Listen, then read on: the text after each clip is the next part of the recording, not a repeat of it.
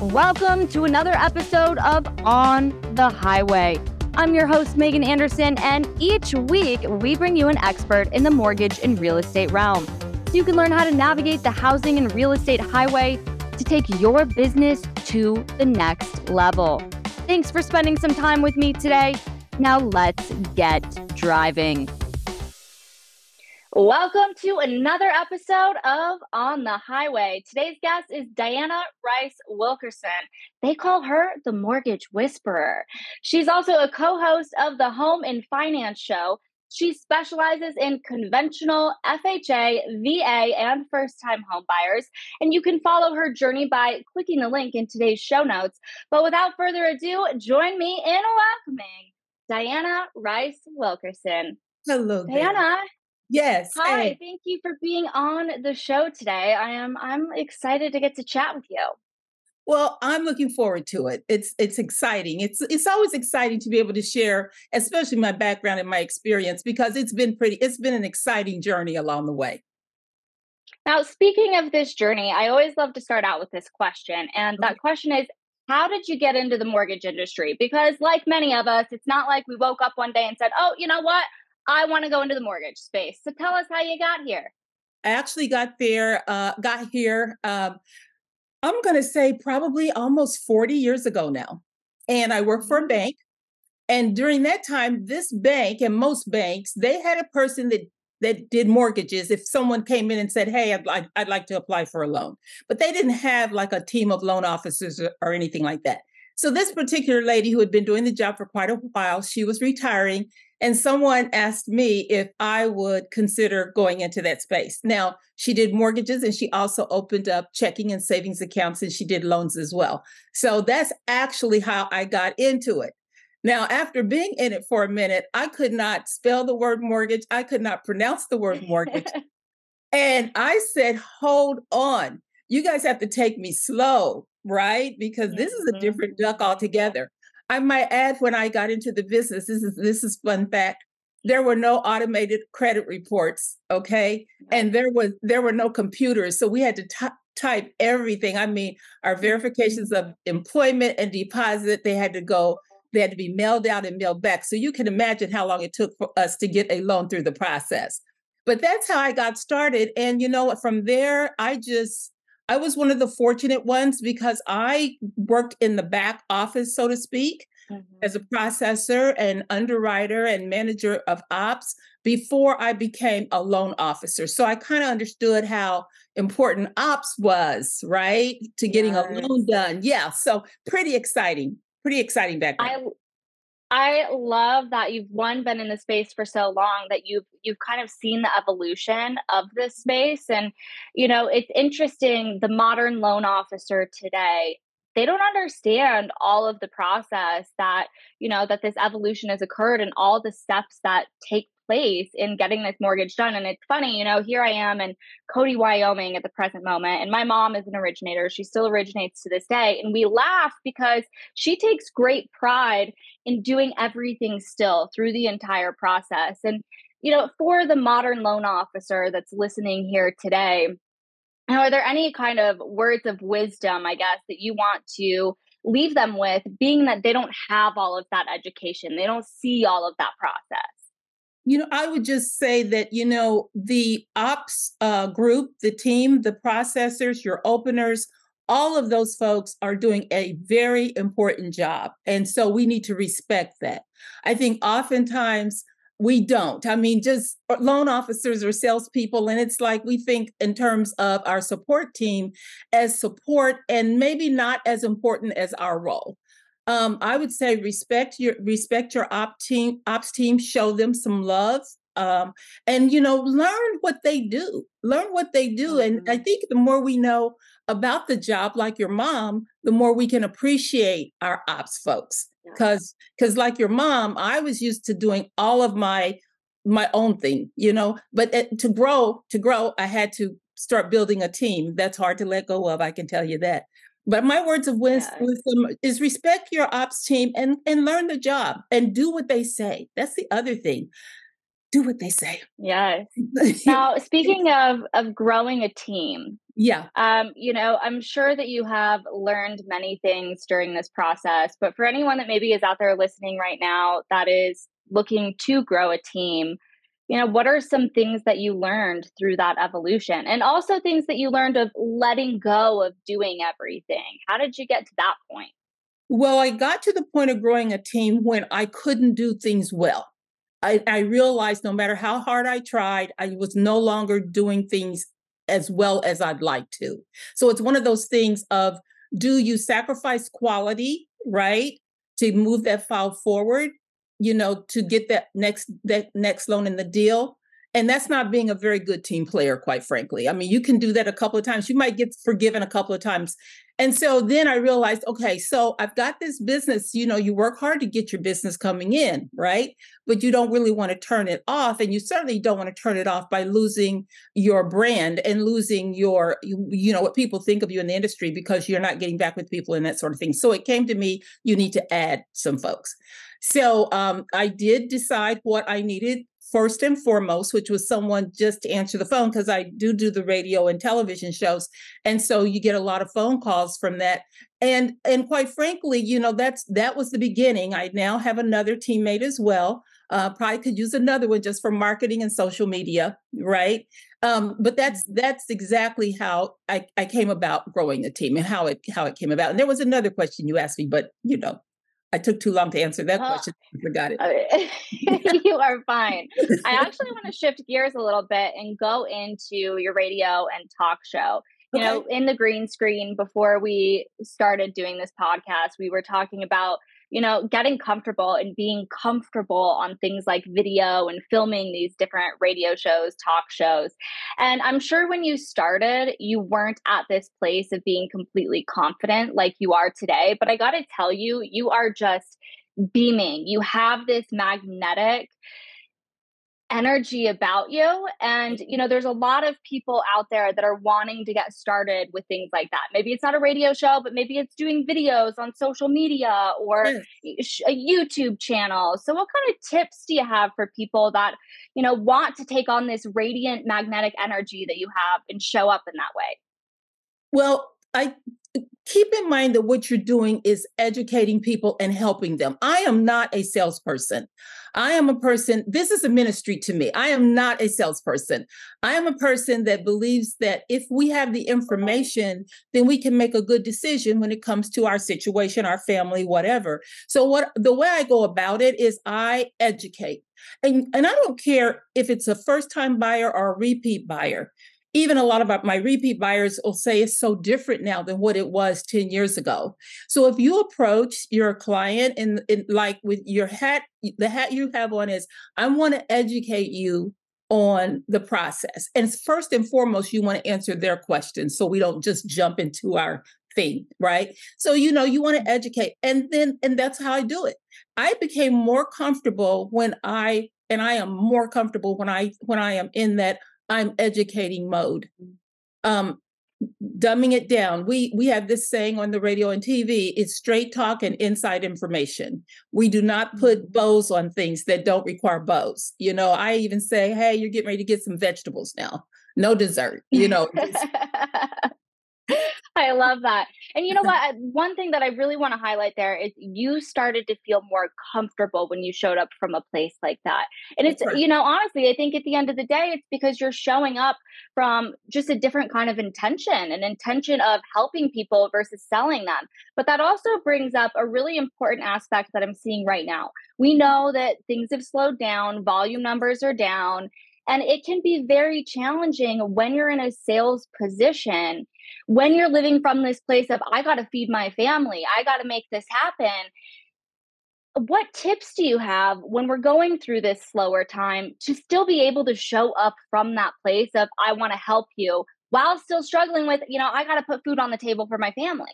Exactly. Well, now, of course, I'm in a different space. So I've learned a lot of hard lessons along the way. And for me, this is ministry. Okay. And with ministry, it's always about the other person first and not about you. and leaving it up to God to do the rest. And that's how I carry out my life. It's like you do your best and you leave it to him to do the rest. But if for you to be, if I understand exactly what you said, and certainly I understand. I mean, I have a whole different paycheck also, believe you me. But it's these customers' needs that are the first and foremost priority that I'm thinking about, especially when I'm talking to the customer. And they pick up on it. So if you're selling, they're going to pick up on that. If you're caring and you show them that you care about their situation, not only are they going to pick up on that, even if a competitor is offering a better rate and possibly a better program, as soon as they can feel like you are connecting with them, they trust you, they feel like you care about them and what they're trying to accomplish, you got a great chance of getting that client. Otherwise, if they feel you're selling, you've got a great chance of maybe losing that client, especially in today's market. Yeah, and talking deeper about today's market, I was just at a conference in Las Vegas, and there's a lot of pessimism and worry going on right now about the housing industry and the future of the housing industry. And I'm curious what your thoughts are. How would you describe today's market in one word? Tough. Tough. Now, give us your outlook though, because you seem like a very positive person. My outlook now, straight talk, is we as families are going to have to learn how to live together, share expense. And I'm going to give you a good example. There are a lot of two income earner families, I think I'm saying that right anyway. And I think what people need to start thinking about is, okay, if I was on my own, could I pay $1,000 a month for rent? Right? Yes. Okay. If you've got two working people, you may have to think about it in terms of this $2,000 payment, which we hate, means 1,000 from you and 1,000 from me. Don't look at it as $2,000. I mean, that will make you run away. But if you look at it as if we were living separately, we would be paying probably more than $1,000 a piece. So even though this is a high interest rate market, et cetera, you can still make it. It does also mean that you're going to, I look at a lot of bank statements as well, and I know a lot of loan officers do. But I see a lot of folks, this is not judgment, I'm just saying we spend a lot of money, I do too, on things that we don't have to spend money on. I think we have to rearrange our priorities and make our housing a priority, where before we just kind of took it for granted that we could buy or we could rent and we could afford it. I think we're going to have to help our customers change their outlook. But that's what I see. I mean, we just have to make adjustments. And I think we have history to show where many of our ancestors made adjustments. So we have to make adjustments and keep it moving because we have to have a roof over our head. We have to. And, getting back to the market today, a lot of people say that it's really in this industry and where we're at right now, it's getting back to basics. So, Yeah. what are, three basic things that you do in your business? Number one, I make sure I'm out and about. You be present at trade group meetings. Reach out to your partners. For me, with radio and television, like we used to kind of like do 3 live shows and tape a 4th show or do 2 live shows and replay. Now we're like, hey, we're live on every show because people want to hear us. They want to see us on every show. Matter of fact, we have a family reunion this weekend, and I told my realtor partner, I'm doing the show Saturday. I have to carve out 2 hours and do the show. So I think, being present is definitely one. This social media thing is real, guys. I think learning social media, whether you learn it or whether you connect with someone, and believe you me, I've had to connect with someone. I don't have enough dots left in the brain to learn social media, but I do understand the importance of it. But you got to go where your folks are. So wherever the people are that you're trying to reach, definitely go. And again, keep an attitude of being just grateful and kind. No matter who you're communicating with, keep an attitude of being grateful and kind. So those are my 3 things that I do. I absolutely love that. Now, listeners listening to this, you might not know this, but Diana here, she has been part of the MBS Highway family for a while now. Yes. And MBS Highway recently acquired List Reports as well, which you utilize as well, Diana. So I'm Yes. curious how these two platforms, these two brands, how they have helped you in the evolution of your business. Well, List Reports, number one, is a great tool for my realtor partners. So, one way that that has helped me, it helps me by number one, here's a resource because they can do their own flyers. They have all their little marketing kit. They can go out on the social media, post their homes, and that's all pretty and all of that good stuff. So, it keeps me connected. It also, they get social media tips and information that can help them post on their websites and their social media platforms. It also gives me the inside scoop on who they're working with and what they're doing. So I really do love this reports. MBS Highway, one of the things I love about MBS Highway is I think it's an amortization schedule, but what it does, it actually, you can develop, your monthly payment and all that good stuff, but it also shows, in addition to the amortization schedule, it shows you how much you're going to pay back over the life of the loan, et cetera, et cetera. One of the things that I am using that for is to show people comparing both a 25-year repayment term and a 30-year repayment term, how much money they save just by changing the term from 30 to 25 years. I mean, it's amazing. It's amazing. And so it's helping people opt for more of a 25-year term, which is smarter in the long run. Mhm. With NBS Highway, the tools out there are fantastic. Demographics and information about, the neighborhood, the area, appreciation that you can expect on your home. So it's any and everything that you think you might want. The comparison of mortgage products is right there, and it's quick. I mean, I do have some Mhm. other tools that I could use. They're not as quick. And then with MBS Highway, everything's in one place. You just go out there and then pick what you want. And it really makes you look good to your partners and to your customers. So I mean, MBS Highway is I love is off the chain awesome. Yes, off the Off chain, the chain awesome, could awesome. not be Yes. better. We also recently launched what we call Agent Connect, which is the first aspect of blending these two brands together. And it is where you can text any, hey, I want information on Susie Q. It Yeah. will give you all that information on the agent, different types of, production levels, what they're doing out there, who they're sending their business to.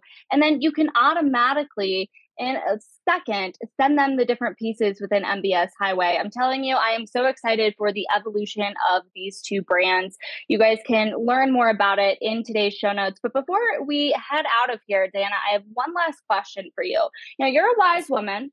You've been in the industry now for over 40 years.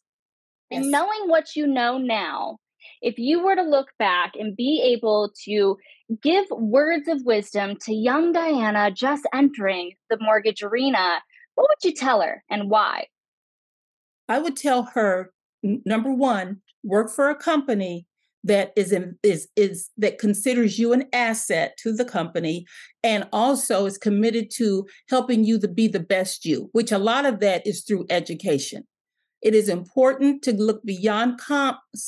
Comp is important, but also ask more questions. Look and see what tools do they have there to develop you. So that would be one. The other I would say is to, in addition to what your company may train you on, and in addition to what they're promoting, learn what the industry and the market is doing. So you'll be prepared to sell against your competitor.